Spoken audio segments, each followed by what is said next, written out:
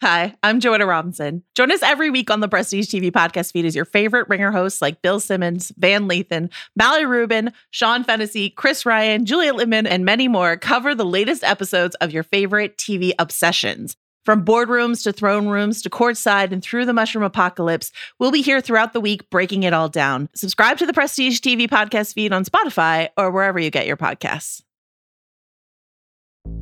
There's no better feeling than a personal win, and the State Farm Personal Price Plan can help you do just that. Talk to a State Farm agent today to learn how you can bundle and save with the Personal Price Plan. Like a good neighbor, State Farm is there. Prices are based on rating plans that vary by state. Coverage options are selected by the customer. Availability, amount of discounts and savings, and eligibility vary by state. I feel like I'm going to lose my nerve if I don't do this immediately. And so, do you mind if I tell you a tremendously embarrassing fact about myself as a teenager and also possibly about myself right now? Do you mind? I didn't think you'd mind. All right, thank you. Here we go.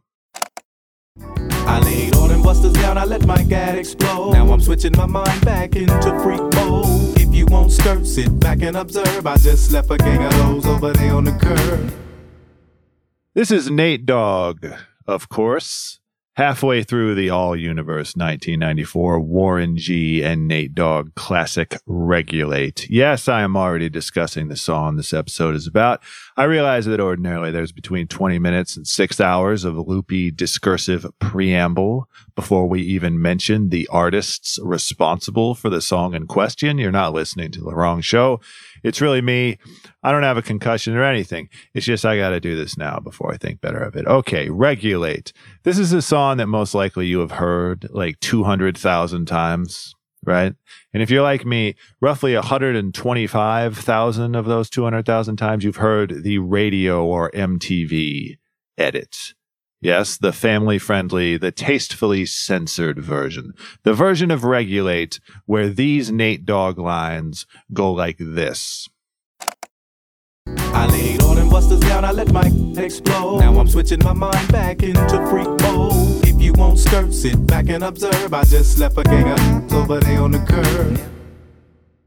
Can I tell you 2 embarrassing facts about myself? Yeah, 2. Just now I discovered another definitely current embarrassing fact about myself, which is that I always thought he said, I just left a gang of those over there on the curb, THOSE. And I actually still think it's those, but the fact that the MTV edit takes the liberty of censoring that word suggests to me that the censored word in question isn't those.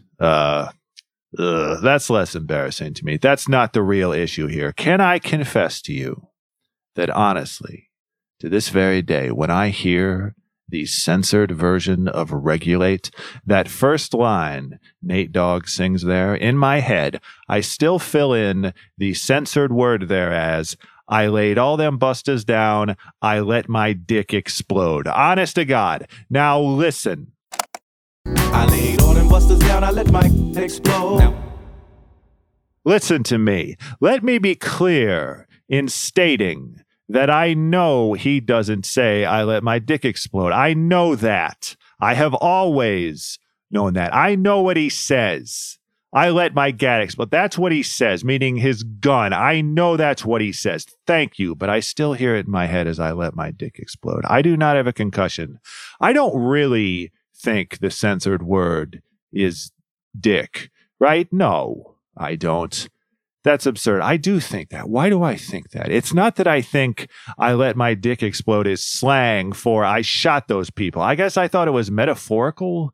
Maybe I detected some self-awareness. Maybe I thought Nate Dogg regards his gat as an extension of his...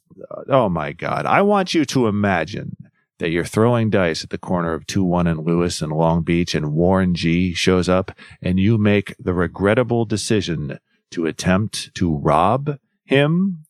But then Nate Dogg appears, and you go, oh shit. And Nate Dogg goes, and before you can even figure out what exploded, his mind's already back in freak mode. Now I'm switching my mind back into freak mode. If you won't skirt, sit back and observe. I just left a gang of those over there on the curb. Just a remarkably efficient and instantaneous pivot back to freak mode, as though freak mode were a light switch you can just flip off and back on. I assume that the switch back to freak mode also restores your... Forget it. Remarkable. I'm still like 75% sure he says just left a gang of those. Geez Louise, what a disaster. Just a disastrous misread of a radio edit. Let's try a radio edit that does not even give you the chance to disastrously misread it. Creep with me as I crawl through the hood. Maniac, lunatic, call him Snoop Eastwood. Kicking dust as I bust police. And you never hear me howling about peace. It is the spring of 1992, and Dr. Dre, formerly of the blockbuster Future Rock and Roll Hall of Fame rap group NWA, is embarking on his blockbuster solo career, which he launches officially with the song Deep Cover from the soundtrack to the tough guy action movie Deep Cover. And Dr. Dre raps some stuff, but who cares? Because his new protege, Calvin Broadus, a.k.a. Snoop Doggy Dogg, also raps some stuff. And Snoop Doggy Dogg is immediately, clearly way, way better at rapping stuff. Snoop also definitely sidesteps the tastefully bleep out the dirty words approach to radio edits that has caused so much confusion for me elsewhere. And instead, he writes entirely new lyrics for the radio edit. Kicking dust as I bust police, and you'll never hear me hollering 'bout peace. That's the edited version. Creep with me as I crawl through the hood. Maniac, lunatic, call him Snoop Eastwood. Kicking dust as I bust fuck peace. And the motherfucking fuck police. That's the not edited version. And of course, the superior version. And it's not even the superior version because he rhymes fuck peace with the motherfucking punk police. No, the dirty version of Deep Cover is superior solely for the way Snoop Doggy Dogg deftly handles the word and. He lets the word and explode. Kicking dust as I bust fuck peace. And the motherfucking fuck police. The way he lingers on and then rumbles through the motherfucking punk police. Unbelievable. It is 1992. Snoop Doggy Dogg, born and raised in Long Beach, California, is 21 years old. This song, Deep Cover, is his recorded debut. On the 12-inch single cover art, Deep Cover is credited to Dr. Dre introducing Snoop Doggy Dogg. Snoop wrote all the lyrics. He wrote his own lyrics, and he wrote Dr. Dre's as well. You have no way of knowing in 1992, when you first hear Snoop Doggy Dogg's voice, that this person will spend the next 3 decades and counting as a tremendously, almost unprecedentedly famous person. Now, of course, we know Snoop is a crossover rap superstar with 19 solo albums. He is a close personal friend of Martha Stewart's. He is either the most famous or the second most famous weed smoker in recorded history. Either he's number one or Willie Nelson is. You pick. Snoop now co-owns the famous and also infamous Death Row Records. Snoop is also the legit purveyor of official Death Row cannabis, currently available in the flavors SFVOG, LA Runts, or Strawberry Gelato. You pick. I'm going Strawberry Gelato myself. Of course, I'm just kidding. If I smoked Snoop Dogg's weed, I would literally die. Snoop is the beloved and semi-cuddly multimillionaire mogul who almost became part owner of an NHL franchise. His group almost bought the Ottawa Senators, and I am so mad that didn't happen. I would watch hockey if Snoop Dogg owned part of a hockey team. I can't decide what's funnier there, Snoop-wise, the Ottawa part or the Senators part. You hear Deep Cover for the first time. You hear this guy Snoop Doggy Dogg's voice for the first time, and you have no way of knowing that he'll be one of the biggest rappers, the biggest celebrities of his generation. But on the other hand, of course you know all that's going to happen. You know how famous he's going to get from the way he hesitates there on the word and then rumbles through the words, the motherfucking punk police. You know how famous Snoop Doggy Dogg is going to get from the very first chorus. Yeah, and you don't stop. Cause it's 187 on an undercover car. Yeah, and you don't stop. Cause it's 187 on an undercover car. That's the radio edit. There is no point in attempting to censor Snoop Doggy Dogg rapping because it's 187 on an undercover cop. In early 1992, not everyone in suburbia knows what 187 means, but everyone in suburbia sure as hell knows what 187 means by the end of 1992. And everyone knows because of how Snoop Doggy Dogg says it, the melodicism, the swagger, the colossal charm, the oddly lackadaisical ferocity of Snoop Doggy Dogg rapping anything, any words, any letters, any numbers. From his very first recorded appearance, he sounds so fantastic rapping anything that even on the radio, he's allowed to rap pretty much anything he wants. Turn my back and grab my gat, and guess what I told him before I shot him? If you don't quit, yeah. If you don't stop, yeah. I'm letting my gat pop. Still the radio edit. Snoop Doggy Dogg can repeatedly rap the word gat on a radio edit. No problem. This only strengthens my case that Nate Dogg is saying I let my dick explode, incidentally. Deep Cover, the song, is a song about killing cops. You may recall that another song from 1992, Cop Killer, by Ice-T's metal band Body Count, is also a song about killing cops that gets more or less banned from polite society. There's a huge political backlash. Then Vice President Dan Quayle gets big mad. Ice-T quickly pulls it from Body Count's album. To this day, you still can't officially stream Cop Killer, etc. That backlash kind of happens to Deep Cover. You can't officially stream Deep Cover either. The song was reportedly supposed to appear on Dr. Dre's solo debut album, The Chronic, but it does not. Nonetheless, Deep Cover does establish that Snoop Doggy Dogg is going to be so famous that he can rap pretty much anything he wants. And indeed, when Dr. Dre's The Chronic does come out in December 1992, Snoop Doggy Dogg does a great deal of exploding. Falling back on that ass, what a hellified gangster lean. Getting funky on the mic like a old batch of collard greens. It's the capital S-O-S oppression, double O-P, D-O double G-Y, D-O double G, you see. We have discussed the Chronic single Nothing But a G Thang in this venue at great length, and we have therefore discussed the fact that on this song, Snoop Doggy Dogg immediately asserts himself as the best speller of all time, the most dexterous and charismatic speller of words in any medium at any time in recorded history. That sounds like I'm trying to make a joke or damn him with faint praise or something, but I assure you that I am not Snoop Doggy Dogg, best speller of words in recorded history. Snoop Doggy Dogg is a tremendously striking physical presence. He is 6'4", which is a huge relief to me. I'm 6'4", and I'm so glad he's not taller than me. I do not like it when people are taller than me. It's rude. I'd have gotten super pissed if it turned out Snoop was taller than me. I am not watching hockey if anyone who even part owns a hockey team is taller than me. Snoop Doggy Dogg writes, by his own estimation, roughly 60% of the lyrics on The Chronic, including many of Dr. Dre's lyrics. And Dr. Dre's a better rapper than he often gets credit for, but yeah, it's Snoop's voice you remember. Bow wow wow, yippee yo, yippee yay, Doggy Dogg's definitely in the house. Bow wow wow, yippee yo, yippee yay, Death Row's definitely in the house. I want you to really think for a second about how unfathomably cool these words sound when Snoop Doggy Dogg raps them versus how catastrophically fucking ridiculous those words would have sounded if anyone else on earth had attempted to rap them. Those words, I will not repeat those words because I will sound extra catastrophically fucking ridiculous. This song, of course, is called Dre Day when it's the radio edit, and that was indeed the radio edit. Did you catch that? Did you catch the word that gave it away? The radio edit word is definitely. That's hilarious. Definitely is hilarious. Doggy Dogg's definitely in the house. So close. Bow wow wow, yippee yo, yippee yay, Doggy Dogg's in the motherfucking house. Bow wow wow, yippee yo, yippee yay, Death Row's in the motherfucking house.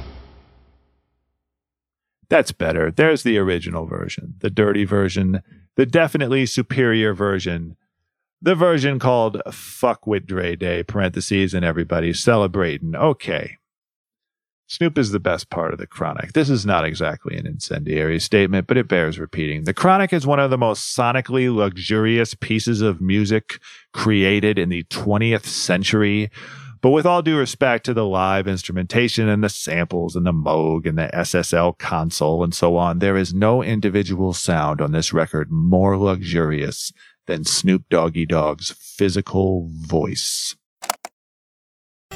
Wake up, jumped out my bed. I'm in a two-man cell with my homie Lil Half Dead. Murder was the case that they gave me. Dear God, I wonder, can you save me? This is Lil Ghetto Boy. I love this song. Snoop isn't in a two-man cell with his homie Lil, who's half dead, by the way. He's in a two-man cell with his homie whose name is Lil Half Dead. Just to clarify, Snoop sounds like a rapper who knows another rapper named Lil Half Dead. The little tornado whirls here are pretty much the coolest sounding thing in the world to me, and Snoop Doggy Dogg's physical voice is somehow still cooler. Bouncing off the walls, throwing them dogs, getting that rep as a young hog. It ain't nothing like the street life. You better be strapped with your shank, cause ain't no fist fight. And there's Dr. Dre and Snoop Doggy Dogg glowering from the cover of Rolling Stone in September 1993 with the headline, "One Nation Under a G-Thang." This is the Rolling Stone cover story written by the great and sorely missed LA music and food critic Jonathan Gold. This is the article with the absolutely fantastic Dr. Dre quote, where Dre says, "Every person walking has some kind of talent that they can get on tape. I can take anybody who reads this magazine and make a hit record on him. You don't have to rap. You can do anything. You can go into the studio and talk. I can take a fucking 3-year-old and make a hit record on him. God has blessed me with this gift," end quote. But Dre knows what he has with Snoop. Dre knows that on the Chronic, at least, he needed Snoop every bit as much as Snoop needed him. Dre also says, "I tell Snoop all the time, he is going to be the biggest shit. Snoop is going to be the biggest thing to black people since the straightening comb," end quote. 2 months later, in November 93, Snoop Doggy Dogg's debut solo album comes out. It's produced by Dr. Dre. It's called Doggy Style, and it's a pretty big fucking deal to everybody.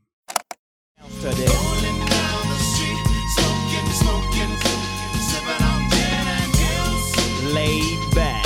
With my mind on my money and my money on my mind.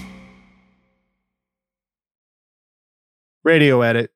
One word. That second, smoking. Smoking. Yeah, maybe they're smoking cigarettes. Bounce to this. Rolling down the street, smoking in now, sipping on gin and gills. Laid back. With my mind on my money and my money on my mind. Maybe not. That's better. Laid back.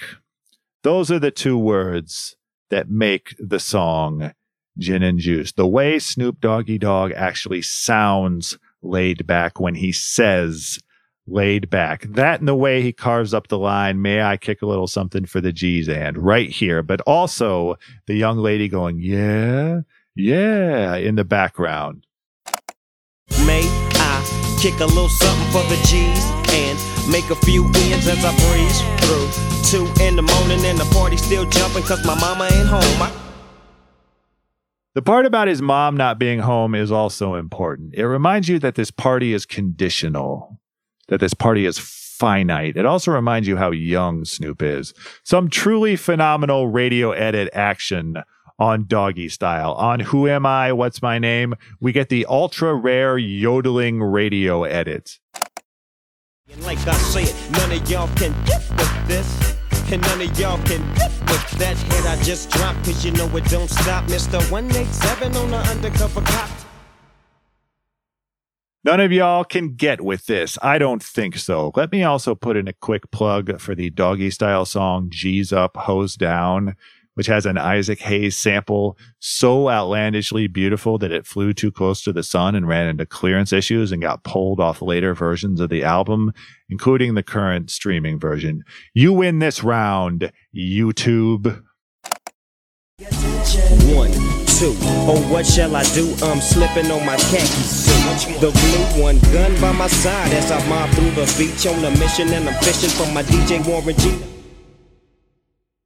Snoop keeps rapping there before he even takes another breath. But yes, DJ Warren G. Dr. Dre's stepbrother, the guy who hooked Snoop Doggy Dogg up with Dr. Dre in the first place, actually, in 1990, when they were virtually unknown outside of Long Beach and not necessarily super well known even in Long Beach. Snoop Doggy Dogg, his cousin Nathan Hale, a.k.a. Nate Dogg, and their friend Warren Griffin III, a.k.a. Warren G., started a trio called 213. That's the old Long Beach area code. Area codes used to matter way more than they do now. Let's not get into it. 213, joined as well by the rapper Corrupt with a K. 213 have themselves an uncouth little tune called Ain't No Fun, which does indeed get the luxurious Dr. Dre treatment on Doggy Style. And the song also gets the new, longer, even more uncouth title, Ain't No Fun, parentheses, If the Homies Can't Have None. You know what's also quite luxurious? Warren G's physical voice. 1 for the money, 2 for the bitches, 3 to get ready, and 4 to hit the switches in my Chevy. 6 for red to be exact, with bitches on my side and bitches on my back.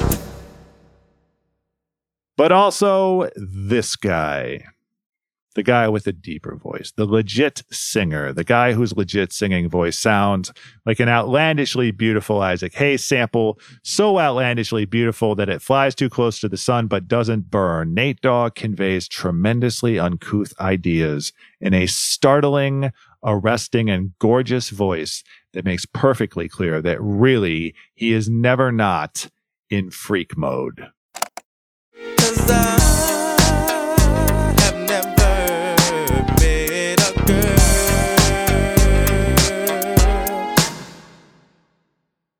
Ain't No Fun is quite a rude song, and in general it can be quite challenging to navigate the rudeness, the outright misogyny of much of this music, but I do think there is a singular quality of maybe tenderness, but definitely pathos in Nate Dogg's voice that often nicely undercuts the rudeness. He's trying to be rude right here, and it's working. But unlike some of the other dudes on this song, Nate Dogg's not only trying to be rude.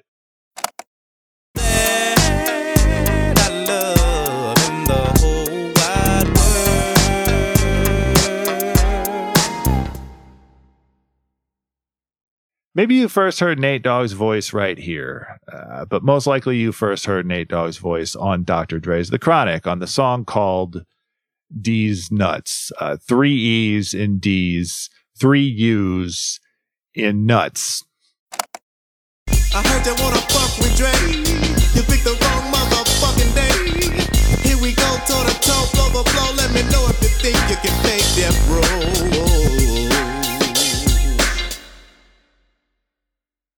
And most likely you heard Nate Dogg sing these mildly rude lines on the song called D's Nuts, and you thought to yourself, this guy can sing anything.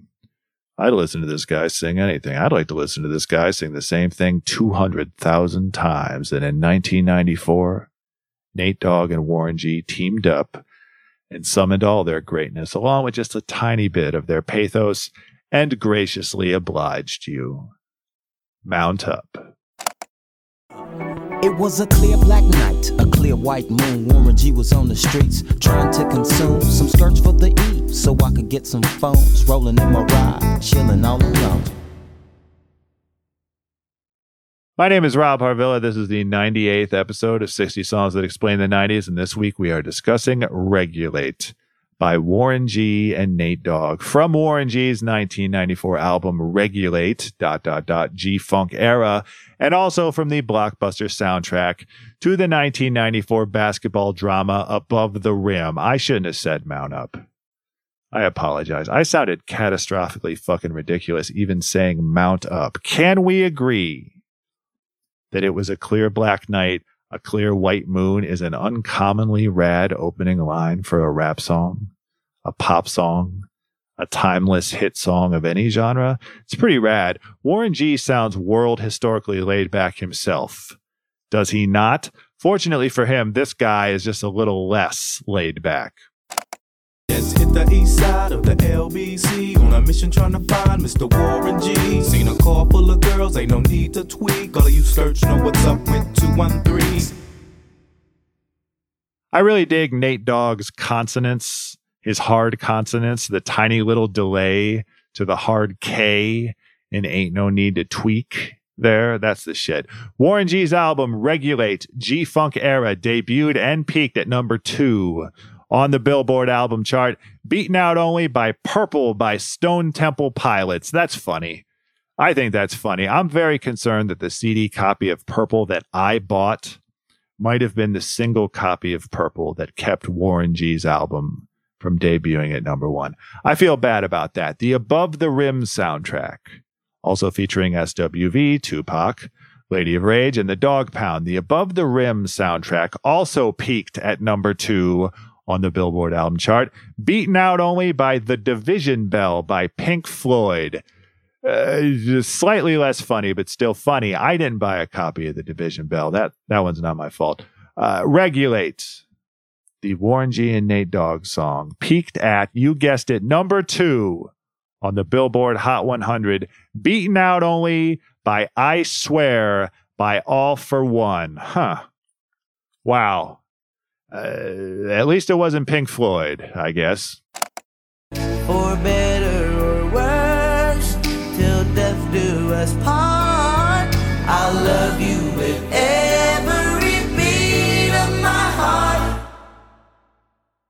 The I Swear video is just the dudes in All for One running around for 5 minutes trying to catch a lady before she gets on a bus. It looks exhausting. I think in high school I really wanted to slow dance to I Swear with a young lady, any young lady really, but I never did. I had nothing to do with I Swear keeping Regulate from going number 1. Yes, Regulate, as a hit song and a hit album seller, achieved the ultra rare triple number 2. There's your pathos. That's tough.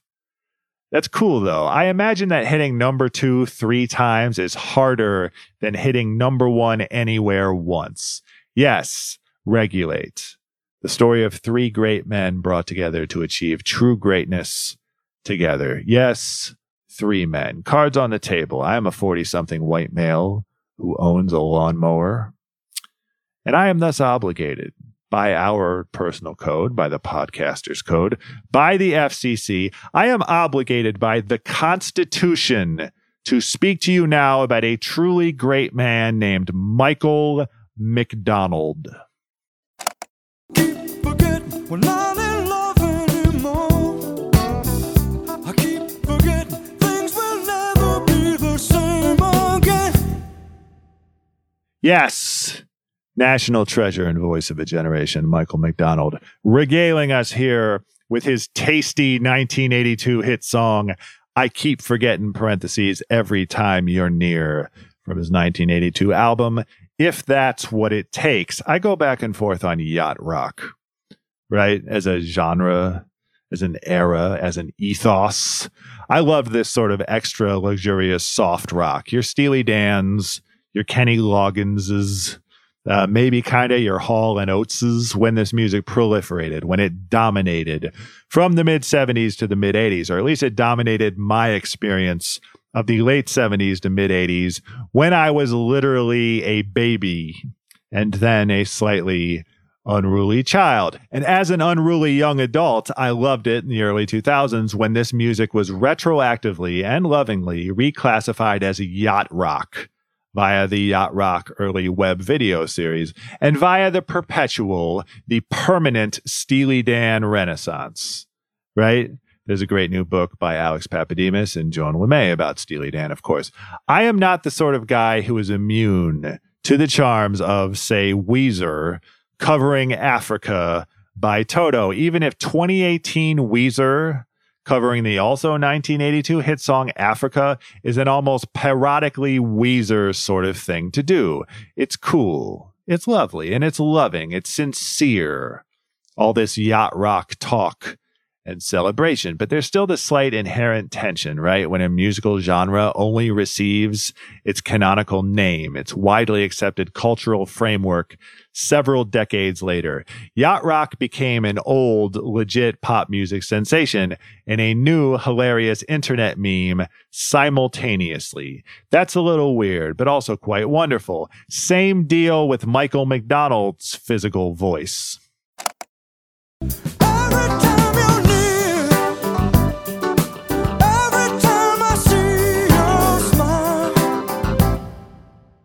That part is not sampled on Regulate, and Michael McDonald's physical singing voice does not appear on Regulate, but that part of I Keep Forgetting still kicks ass, does it not?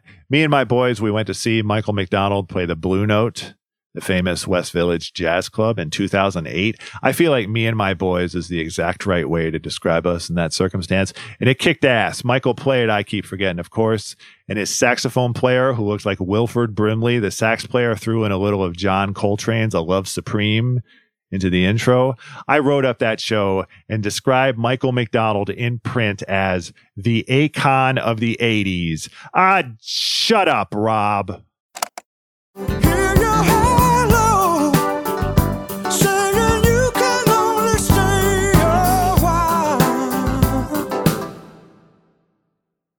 I'm tapping somebody else in. The great rock critic and author Eric Harvey wrote a great appreciation of Michael McDonald for Deadspin in 2014, back when I worked there.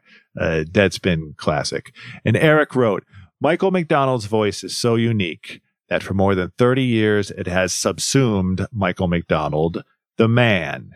He goes on, I have an impression of the dude in my own repertoire, and there's a good chance many of you do, too. It's not that hard.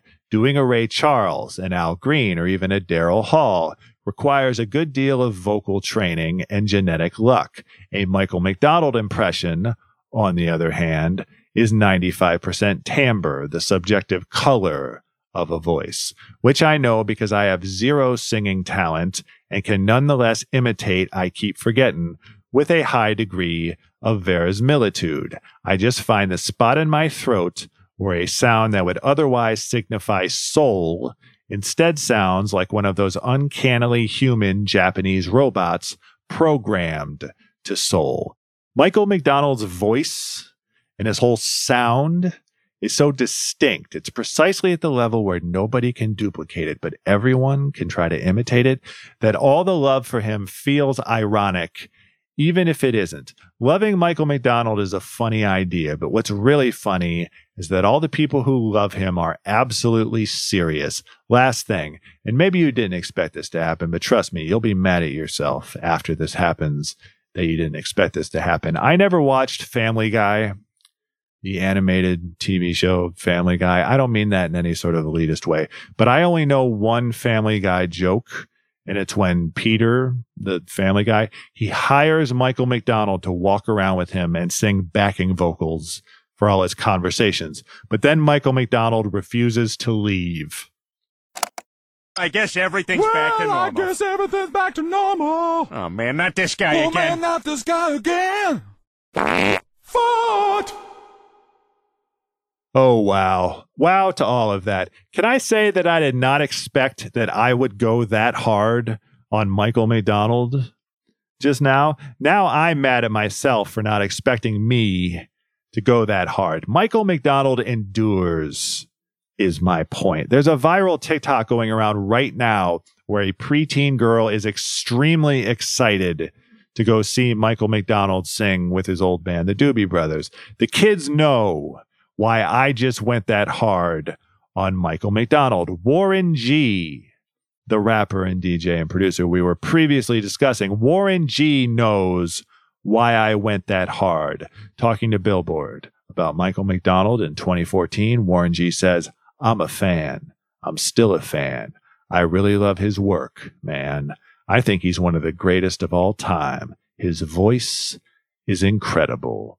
End quote. And then Warren retells the story of living in the early 90s in a dingy Long Beach Boulevard apartment with dog poop all over the floor. And he goes and gets a bunch of vinyl records from a dealer near Roscoe's House of Chicken and Waffles. And one of the records is If That's What It Takes by Michael McDonald. And Warren G hears I Keep Forgetting, and he knows.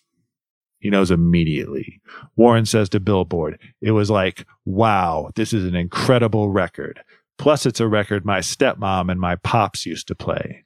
It brought back feelings for me of living with my parents when we lived in North Long Beach. They used to jam with some good music, man. End quote. So Warren G samples the bejesus out of Michael McDonald. Next thing he does, he watches himself a movie.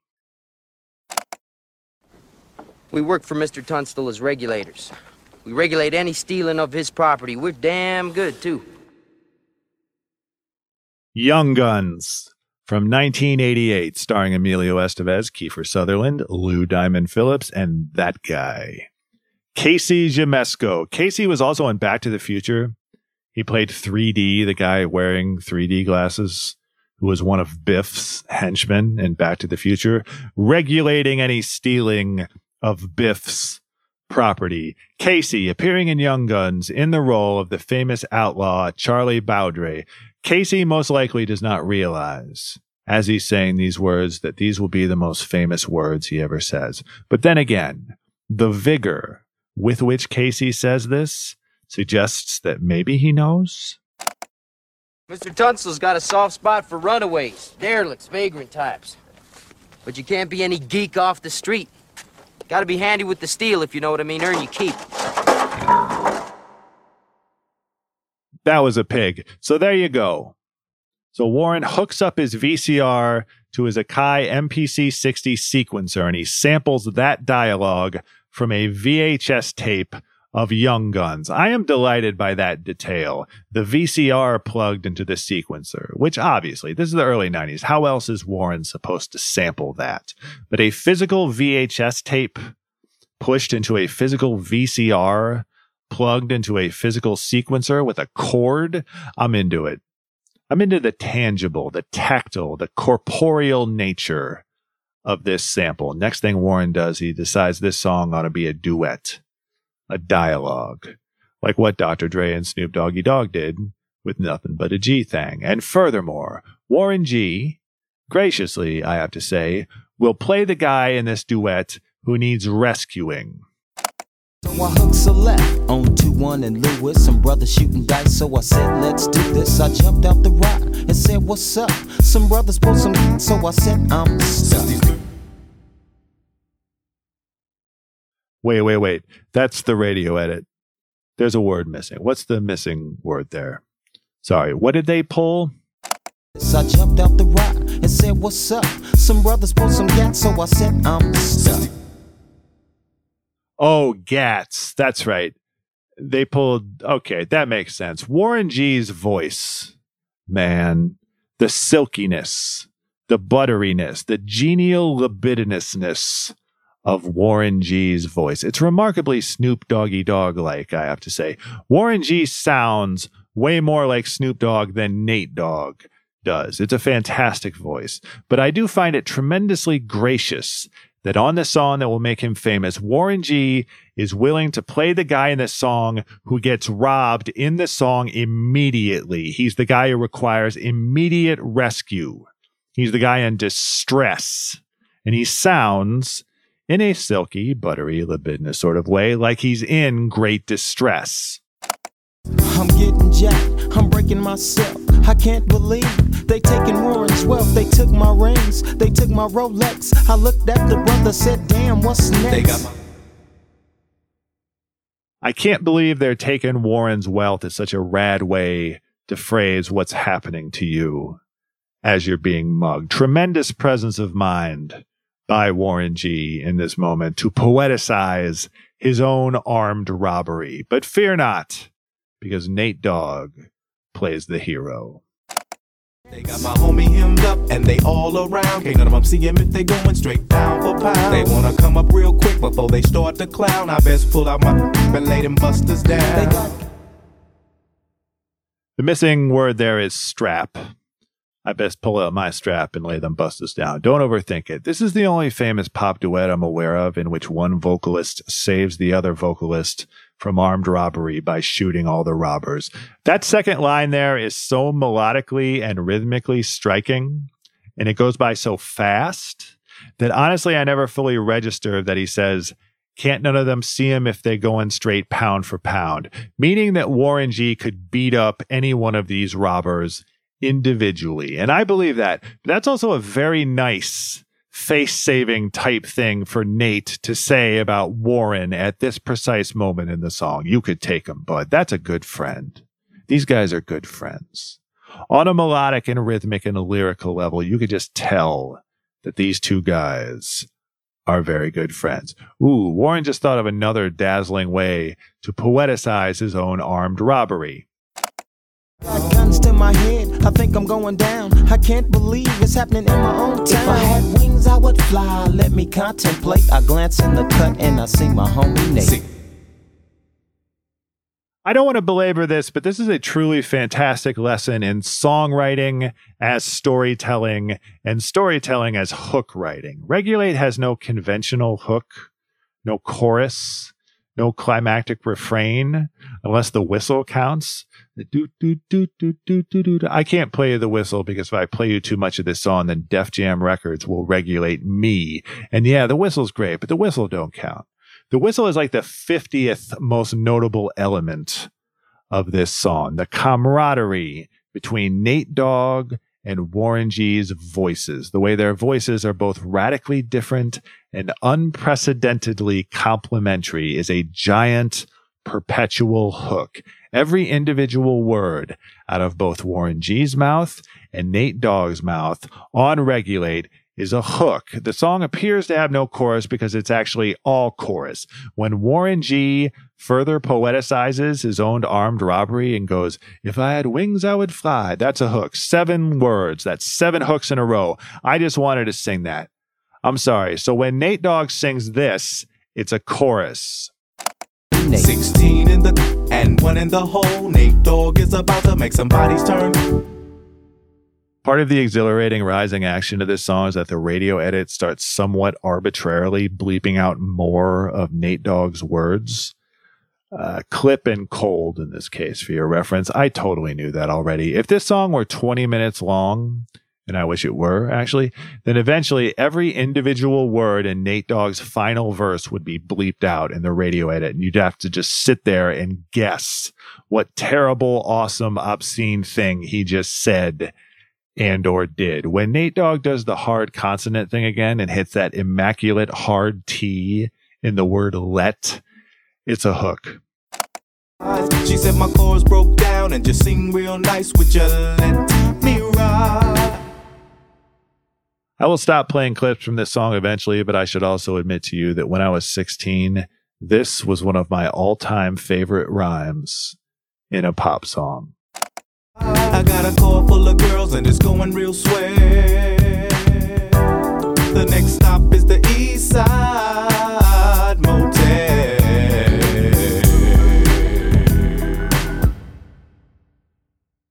I will also admit to you that that's still one of my all-time favorite rhymes in a pop song. Now, and finally, it would be rude. It would be obscene of me not to play you Nate Dogg's and Warren G's single most glorious moment of camaraderie. I'm tweaking into a whole new era. G-Funk, step to this, I dare ya. Funk on a whole new level. The rhythm is the bass and the bass is the treble. Chords.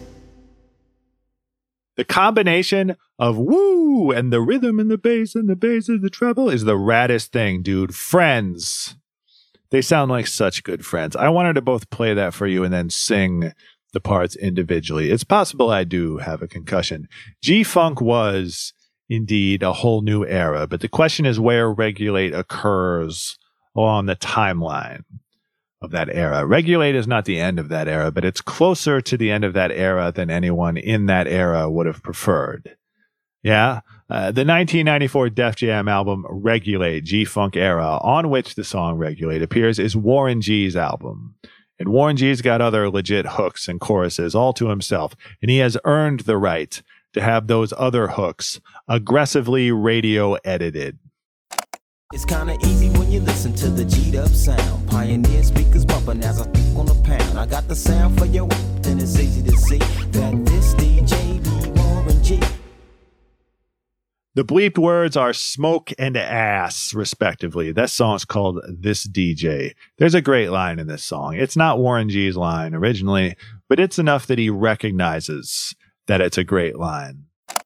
G, can I get in where I fit in? Sit in, listen, let me conversate, better yet regulate, shake the spot with my knot, may fade, cause I don't like to dream about getting paid. I don't like to dream about getting paid. That's a Rakim line from Paid in Full back in 87. That line reverberates, let's say, throughout the G-Funk era. That line shows up again in 95. It turns out Warren G's very good friend knows it's a great line, too.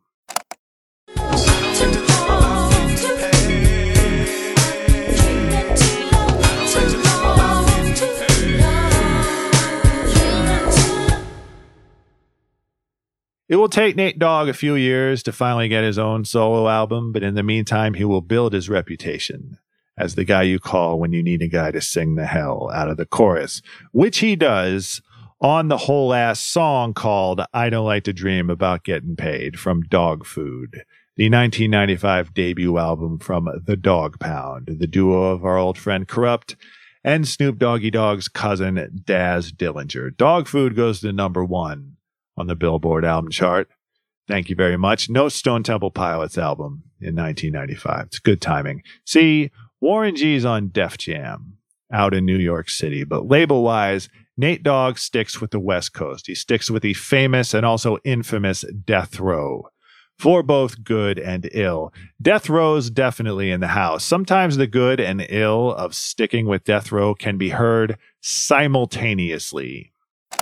It's all about you. Every other city we go, every other video. It's all about you. No matter where I go, I see the same hole.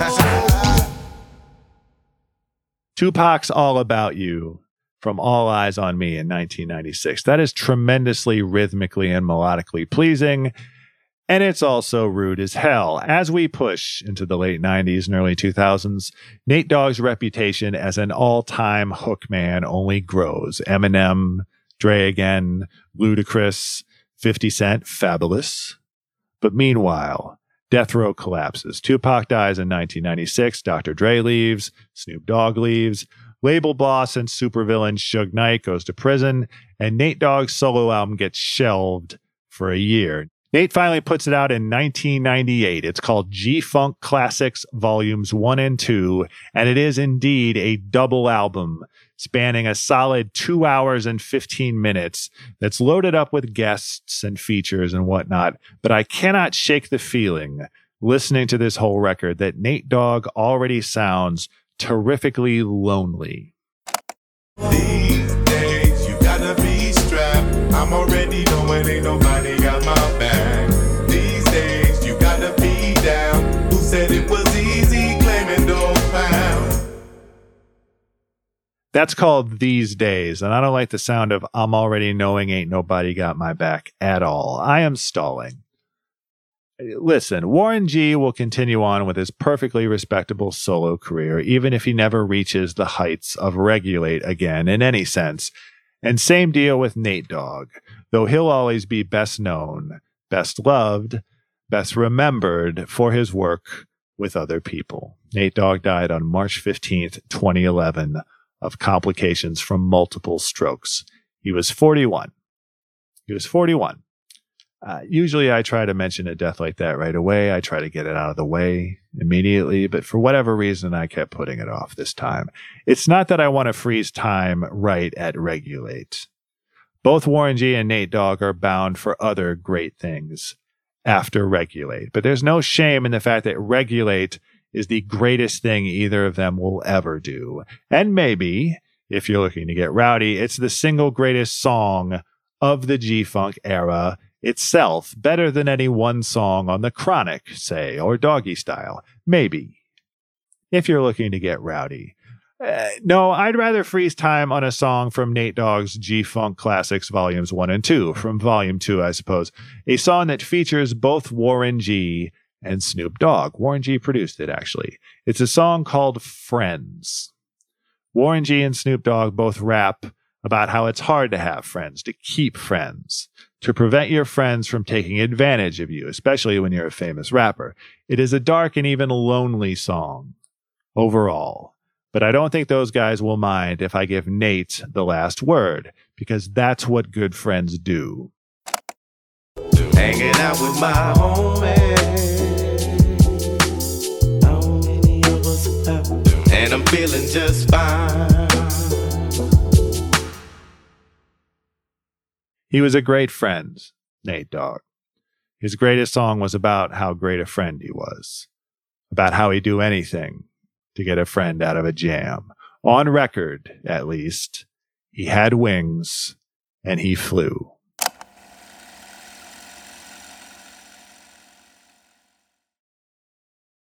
We are thrilled to be joined today once again by Logan Murdoch, Ringer staff writer and co-host of the Real Ones podcast. It's great to see you again, man. Welcome.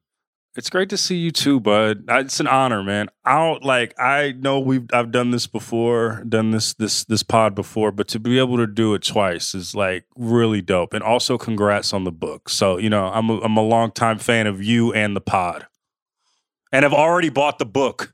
I appreciate that. Thank you for pre-ordering. It means a lot. You are the second time that the 2 guest appearance club is esteemed. Yeah, that's very important. It's a Hall of Fame, and you've earned it. It's great to see you. I asked you if you wanted to talk about Regulate, and you said, and talk about how a West Coast artist saved Def Jam. Yes, with like 7 question marks. You seem very excited about this. Logan, tell me about how Regulate is the story of how a West Coast artist saved Def Jam Records. I'm sure you have gone over this on your very eloquent first part of the episode, but this is I'll make a long story short. Basically, Def Jam was in debt, and it sold half of its stock to a bigger record company, and they needed artists. And so a guy by the name of Kevin Liles flies out to the West Coast, sees this guy, Warren G., and says, oh, he's really good. He has the look, he has the vibe, and also he's connected to Snoop. That's an easy call. Flies Warren G. all the way back to New York. Warren G on a private jet with the twins, I might add. And woos them all around New York.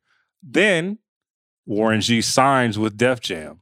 Then he puts out a record that is 3 times platinum and not only takes Def Jam out of debt, puts them $33 million in the black.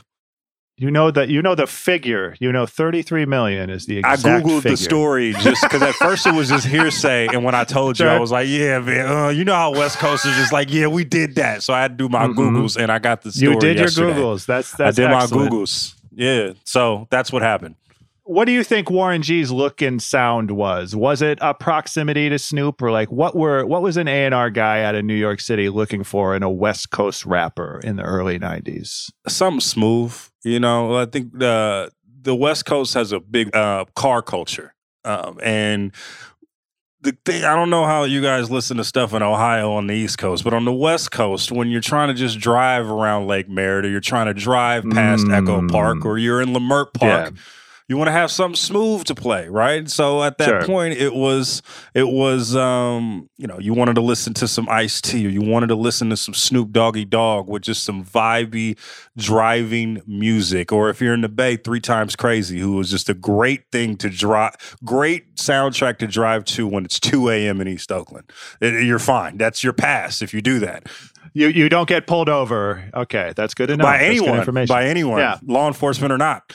And so the thing about the West Coast artists and Warren G in particular is it just has a smoothness to it and a real, and also another thing about West Coast music, and I don't really want to debate because I really don't give a fuck what you have to say about this, but West Coast has the best sounding music. And what I mean by that, the sounds and the lusciousness of a DJ Quick master track is always there. A Dr. Dre beat is very distinct because it is clear and mixed and mastered. And that's one of the things that you get from a West Coast artist. You get the smoothness with a little bit of an edge, as we're going to talk about with Regulate, but you also get the mixed and the mastering and just great music from our influences. I am not going to argue with you about that, Logan, and I'm so relieved that I actually agree with you. I didn't want us to fight here. In Ohio, I listened to Regulate yesterday while I drove my minivan to Target at like 6:45 in the evening. Just that's how we do it in Ohio, just for your reference. Yeah. You're just speechless with how impressed you are by that, and that's fine. I understand Right, that. you know what? How the last time I listened to Regulate, I was on the way to Trader Joe's and then had to make a dry clean run. So there we locked go.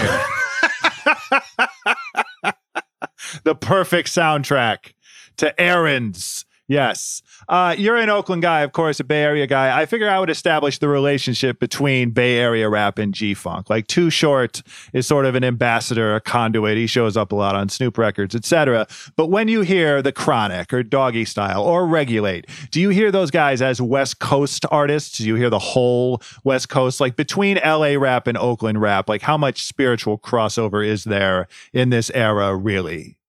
First of all, there's a lot of spiritual crossover just because the intermingling of both artists. Like I know we act like Northern California and Southern California are two worlds, which they are. They're only divided by, or there's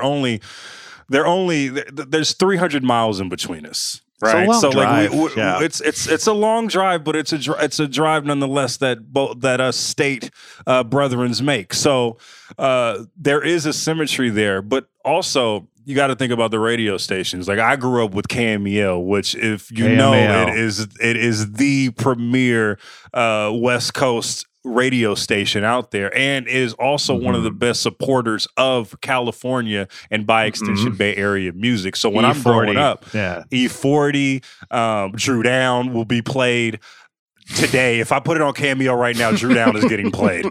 Pimp of the Year still gets slaps. But what I remember, I always think about my morning drive, and I remember getting emailed these questions. I remember my morning drive every morning. I'm from Lake Mary, but would have to drive to East Oakland for school, and I grew up listening to Chewy Gomez in the morning, and Chewy is playing all West Coast stuff, and he's playing Warren G, he's playing Snoop, he's playing Ice Cube, he's playing all of these things. Sugar Free gets love on Chewy Gomez, right? And then, but you start hearing, that's all you hear. And you might get a sprinkle of East Coast music, but by and large, you're hearing West Coast. So I probably knew Regulate word for word before I even knew who Warren G was, because that's the kind of culture that was being built while I was growing up. And then you have the summer jams where that it started, I think, in Concord Pavilion, but my version of the summer jam is at the Oakland Coliseum, where you see that's like one of the first times I seen Snoop, or going to the Shoreline Amphitheater in Mountain View, which was the second time that I saw Snoop Dogg and Warren G. And you see all this symmetry. It's a really big family. Like we sometimes try to act like we fragmented, but it's just a distant cousin down the way. And specifically, like with Long Beach, because I don't want to get it misconstrued. Long Beach is not Los Angeles, and they will tell you that to your face when you mess it up. And there's a symmetry between Oakland and Long Beach because of all of those artists, and just honestly, just the commonality that Long Beach and Oakland have in the East Bay, the feel of being an underdog in close proximity to a major metropolitan area. Excuse me. You kind of get that symmetry, but Warren G, Snoop, Corrupt, Dog Pound, the East Siders, all of them was in my Rolodex when I was growing up because of Chewy Gomez and KMEL. That's basically where my West Coast life goes through, and listening to the Warren G's and the Nate Doggs and the Regulates. I was honestly going to ask you if Long Beach was the Oakland. Long Beach was to LA as Oakland was to San Francisco. That makes perfect sense to me. I got to comment a lot. So when I was in my early beat writing days, I covered a guy by the name of Jordan Bell, who is a Long Beach legend now, and he hit me to so much game about Long Beach, and Jordan did, my dog Doc, who coached Long Beach Poly, and Mike G, who is 562.org. They were the guys that kind of showed me the commonality between Long Beach and Oakland, and just how it is, right? Because if you drive down to 5, going from Oakland to LA or down to San Diego, you fully miss Long Beach, so it can be forgotten, right? You have to actually drive to Long Beach when you're in SoCal, and so there is a bit of a forgotten element. You see the signs of Long Beach, and you're like, oh, it's there, but I got to drive this way, and that starts to build a little bit of resentment. I don't want to speak too much on Long Beach because I'm not from there, but that was the education that I got about Long Beach from others. Well, when they tell you about Long Beach, what's specific to Long Beach? What's different about it from Los Angeles? What is the culture there, that produced Warren G?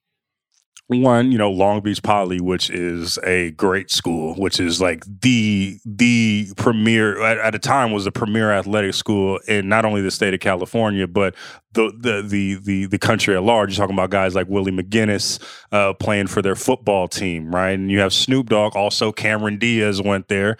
There's a lot of that, right? There's that commonality, just a love for sports, but also, it's a town that's right near the water. And you have that, and you have a lot of that symmetry, but also like these guys it's just a musical type thing. And I remember Snoop talking about one time when LL Cool J came through and I believe it was Long Beach. It could be Los Angeles, but Long Beach. And how he comes through, and there was just an appreciation for him. But there's an appreciation for music in Long Beach. And I don't want to speak too much on Long Beach because I'm not from there. But you can see that there's a lot of musicality that comes out of that region. Because I think about Warren G. And I also think about Nate Dogg, because Nate Dogg, I don't think we realize, and I think we're going to get to this in a second, you don't really realize just how much of a music person he is and how great and dense his musicality was. This dude was somebody that sung in a choir, who already knew how to construct a song from a young age, right? And then now he has this beautiful voice. And he is a legend, but I think in another way, he could have probably been like the Barry White of our generation if some things come through, right?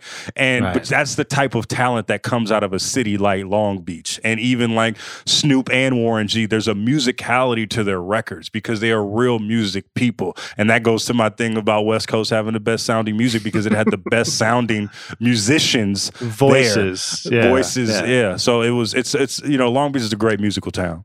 Yeah. Okay, so with Regulate, what is it about Warren G and Nate Dogg's chemistry that's so perfect? Like, what quality do they share, or what qualities do they not share? Like, what is the deal here with how perfect they are together? They were, everything that I've seen in all the interviews that I've seen, they were best buds, right? Like, they were actual friends and grew up together, right? Like, people forget how they were all, Nate Dogg, Warren G, and Snoop are all from the same neighborhood within blocks from each other, right? So like that friendship, and also, people forget it was the group initially that got Snoop on was 213 with Warren G, Nate Dogg, and Snoop, and that group is like kind of never disbanded until Nate's death. But like the fact that they're friends, I really think resonates on this record, right? Like even when Warren says, "I glanced in the cut and I see my homie Nate," like it's really like somebody familiar. It's not like just a regular feature. This is just something like they really just talked about their friendship in maybe a fictionalized way in the recording booth. So they were just talking about themselves, which is the easiest thing to do, right? Like as a writer, it's the easiest thing to write about yourself. The hard thing is about writing about other people. And I think the thing with it was just so easy because they already had that built-in chemistry just from childhood. That was an excellent Warren G, by the way, I have to say. Have you done this song like karaoke or in any sort of public forum? Because you really...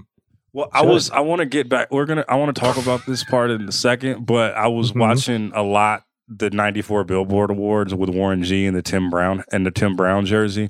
And that's how he said it to Nate as Nate was on stage. And it was like a tear. Cause like, I want to talk about the circumstances that went in there later in this episode, but like, it was like, yo, it's us against the world. And he says, "I glanced in the cut and I see my homie Nate." Just like the song, it was art it was life imitating art. Like it was exactly what was happening in that moment in time. But that's why that's my favorite part of it, because it's like, man, right as I'm about to get my shit beat up or I might die, I glance in the cut and I see my homie Nate. I'm good now. Yeah. I hate asking any version of this question, but what is it about Regulate that made it unrepeatable, right? Like Warren and Nate both went on to great careers. They were on other hit songs, but like nothing at the scale of Regulate. What is it about this song where it could only happen once? Well, that's how great it is, right? Like you can't, you know, like we're me and you, we're writers, we're vibes, you know, and we try to write the most perfect story every single time. How many? I know me and you both got hits for sure, but how many misses that do we have that people really just don't know about, right? And that they know about them, but yeah. In my case, they know about. I get but when that happens, it's just hard to recreate a hit and hard to recreate the first time. And like Nate and Warren have definitely collaborated since then and have tried at some points to do sequels to Regulate, but you can't recreate something. You can't recreate perfection. You can't do it. When you get it the first time, that was what it was, and that's what it should be. And, you know, I think that's the big reason why. Now, there are some label shit that I'm sure we'll get into at some point, and just the fact that they weren't able to have the promise, live up to the promise that they had just from factors outside of their talents. But for the most part, you can't really recreate perfection, and that's why Regulate can't be recreated. Yeah, because I agree with you completely that Nate Dogg could have been, should have been, you know, the Barry White of his generation, you know, the fill in the blank, you know, all-time great of his generation. And he was, but he didn't get, you know, the platform that he should have. And that's because, you know, Death Row collapsed around him before he could put out his solo album. Like, was there any way for him to regain the momentum at that point? Or was he just sort of permanently, you know, wrong-footed by circumstances totally outside of his control? So I've been thinking about this for like the last night or so. I just want to paint the picture for why this didn't happen. So think about it. The reason why Warren G has this record on Def Jam in the first place. The reason why it's on Def Jam is because when Snoop was popping after the Chronic and Warren G and all of them and Nate all helped out with the Chronic, Death Row gave them contracts and Warren G was like, bro, shouldn't we have a lawyer to check this out? Shouldn't we like look over these things? He was the only one not to sign, and he got banished because of that, right? And so then Def Jam has to pick him up. And this goes back to the '94 Billboard Awards, where Nate Dogg, who is I don't know his contract situation in Death Row at that point, but he is definitely a Death Row affiliate at that point, and he's doing a record with a Def Jam artist, which is basically like a West Coast guy going with an East Coast artist. And that's where you get the trouble that goes on in the '94 Billboard Awards. And then after that, like you said, Death Row collapses. So at that point, Nate Dogg, instead of being able to get a full-length project, he has to do features with Snoop. Right, has to do features with West Side Connection and the 2001. He has to basically go into a support role because he doesn't really have a home. And as that goes on, he's never able to kind of have his and he passes away, right? Like he never really gets to have his full artistic expression. And that's really sad, right? And same with Warren G.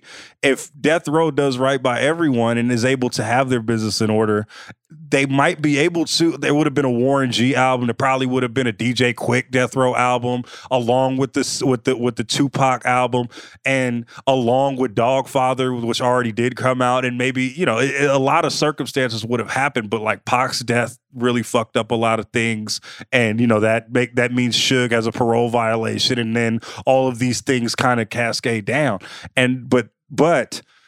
That's the tragedy in all of this, because Warren should have been bigger, and I think, you know, Nate Dogg had the chance to be a voice of his generation, to be honest with you. I really think that, you know, and it's a tough pill to swallow when you think about it in that way. Because I listened to Nate Dogg's solo records and like I miss the other people, right? And I wonder if he was an all-time great artist, but like his chemistry with other people is crucial to that. Like, are there all-time great rappers and singers who just need that interaction? They need somebody to play off of. Yeah, but hey, The Hardest Man in Town is a great record. It is. It's a great record. The first song on that record, like 2 hours plus, but that's the first song and it's great. Absolutely. Yeah. And I think though, but like on one hand, I do think that like he would be great with some support role. Like definitely if Dr. Dre could have produced him, a whole full length project would have been great. Oh God. Yeah. But also like I think part of me thinks about it like, maybe we're talking about this because all we've had to do was see him in a support role because of circumstances that we just laid out, right? Like I would have loved to see a Nate Dogg full artistic expression. I know he had an album, but like just a really great produced album and like have that Teddy Pendergrass moment, you know, and have those types of hits. And and like, you know, it's just a tough pill to swallow. And I think the biggest representation, and I've been alluding to this whole episode, I think the best representation of just what was fucked up about everything on the West Coast and how stagnant it was that 94 Billboard Awards. And the reason why the people, and I'm sure you've gone over this, but in the 94 Billboard Awards, Warren G and Nate Dogg are performing Regulate, and Suge is in the audience. If you look as they talk, I think Warren G talks about what happened in the pre-show before that. Like Death Row was like doing some Death Row shit and just knocking heads and trying to get to Warren G or whatever, right? But after that, there's a lot of cameos. Michael Clark Duncan is a security guard walking Warren G to the stage, which is great. But there's this good security guard, great security guard. But so you see Nate Dogg walking up, and then you see Suge, like prime Suge. 94 Suge is an underrated Suge. We always talk about like 95 and 96. But like pre-Pac Suge was not one to be fucked with. He was not one to be fucked with. So he's there, and and he looks Nate Dogg in the eye, and I don't see what's going on, but it looks like a menacing look from behind, right? Yeah, but that's the type of tension that was always around during that time, especially like Nate Dogg defied Death Row to go do a song with Warren G, who was in his neighborhood. Like, can you fathom what the emotions are doing? And that's why I go back to my favorite line on that song is, I glanced in the cut and I seen my homie Nate. Because when you see that 94 Billboard Awards, they walk in from, I think, the concourse or something like that, and they rap the whole first verse. So Nate Dogg and Warren G are on two separate rows, and they each rap the verse with like a throng of security guards around them, and it's like it looks like they're going into the Thunderdome, right? And then they get out, and it's like, yo, we here, and we gonna rock this motherfucker. It might not be the safest environment, we gonna rock this, and we are in it together. I love that. I love watching that. I love watching that. Yeah. A lot of Warren G's early music and Nate Dogg's early music is about G-Funk. It's about defining it and deciding who's really G-Funk, like versus who's just jumping on the bandwagon. Like, what's your personal definition of G-Funk, and like how big a tent is it really? Like, how broadly or narrowly do you define it, and who's a part of it? Well, it's the closest descendant to P-Funk, which honestly brings us together, Mr. Ohio. Mr. Ohio player. It does. It does.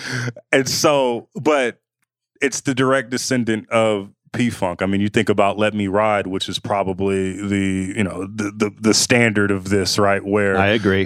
Where it's a sample of George Clinton and Funkadelic, and the video is literally Dr. Dre and his partners driving to Hollywood to see a Funkadelic show. That is G-Funk. That's what it is. And I remember, like, it's also, especially being on the West Coast, it's so prevalent. Like, my first concert was Parliament Funkadelic at Shoreline Amphitheater in Mountain View. Christ. That's rad. In 1997, my mama took me, and Erykah Badu was opening. And it was lit. Wow. It was fucking lit. That sounds pretty lit. But that's what's ingrained in us in the West Coast at an early age, right? Is a flashlight. You know, I got a Parliament shirt in my room right now. Like it's so ingrained into the fabric of the West Coast just because of the Great Migration of the 40s and even in the 60s and go on. You always got a cousin from either Ohio, you got a cousin from Louisiana who came up and was a P-Funk fan, you know, and it's all a derivative of, you know, Coltrane and the jazz, right? Like it's all those things in James Brown.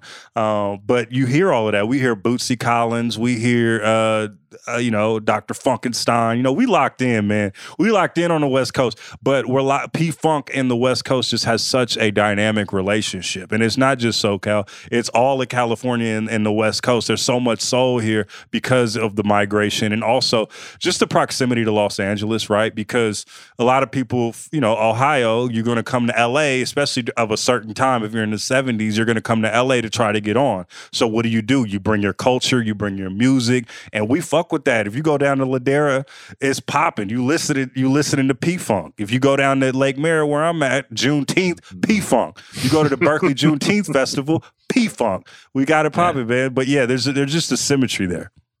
Yeah, but it seems like they're very Warren G and Nate Dogg. Sorry, they're really protective of it. After Regulate blows up, they seem to see a lot of people like trying to say that they're G-Funk, trying to jump on the bandwagon. It seems very important to them to protect like who really is about this and who isn't. Did you see a lot of that? Sure. I mean, I can't really speak because I'm not from Los Angeles. I can only speak of my own experience from being from the Bay and having a similar experience to that. And what you go through from that is it's not necessarily the people trying to dig your style. It's them making money off of the style that they didn't create for a monetary value when you did it for free because that was the talent in your soul. And so for those reasons, of course, somebody will be pissed off that somebody, because I mean, if you really with the culture and you really are P-Funk, you don't really got to have no questions being asked about you. But when you're doing it, you know, it births such a movement where people want to now monetize it. Like any record label, we know this, right? Anytime something gets popping, you just want to continue to replicate it and replicate it and replicate it until it's into the ground. And I just see that as like Snoop and Warren G and all those people not wanting that to happen. And, you know, it's going to happen regardless because that's life, but it's still not cool. Logan, what is the best Nate Dogg hook? Setting Regulate aside, like when you want to hear Nate Dogg, where do you go? Can I say Ain't No Fun? Sure you can. Okay, Ain't No Fun is just it's just very like, I get your hesitation, but it's yeah, so catchy. Yeah. Like, it's just like, I know. You ever just, hey, Rob, you ever just think about like, damn, I just wish I was on the fly on the wall? Because we all been to studio sessions where like, it's just so boring and monotonous and stuff. But when something catches, it's just like, oh, I wonder how it just got like, who in their wild ass mind was like just singing that in the studio. And they're like, hold on. And Dre's like, no. Go in the studio and do it and lay that right now. But it's great. It's awesome. You know what's another like great underrated Nate Dogg verse? It's I think it's The Last Meal from Snoop, and it's a record called Don't Tell. And I love that one. It's so great. It's a great record, but it's basically, it didn't get marketed as such, but it's basically the sequel to Ain't No Fun. Right.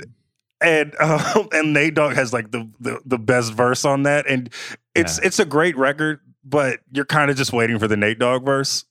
Yeah, those are my two. Ain't No Fun is the best hook. I think my favorite verse from Nate though is Don't Tell. Yeah, because that's late in Snoop's No Limit era, right? Like that's right at the end. Though. Yeah. That's when he told Master P, "Hey, bro, I need fuck whatever y'all are doing. I need Dr. Dre to executive produce my shit again." Right. Yes.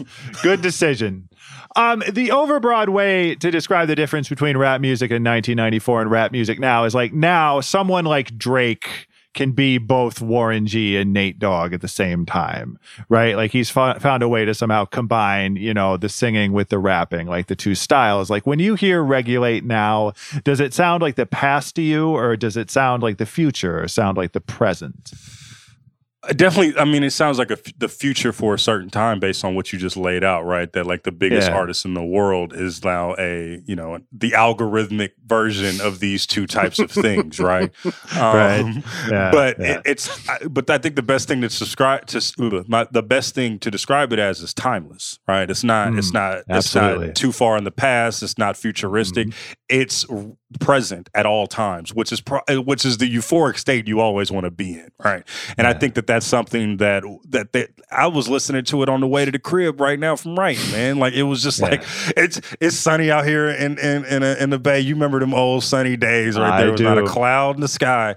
I was just driving through, man. Just had to put the windows down, and I glanced in the cut, and I see my homie Nate.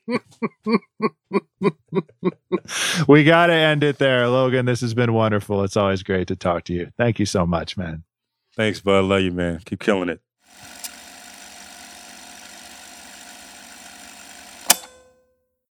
Thanks very much to our guest this week, Logan Murdock. Thanks, as always, to our producers, Jonathan Kerma and Justin Sales. Thanks to Chloe Clark for additional production help. And thanks very much to you for listening. And now I really must insist that you go listen to Regulate by Warren G and Nate Dogg. We'll see you next week.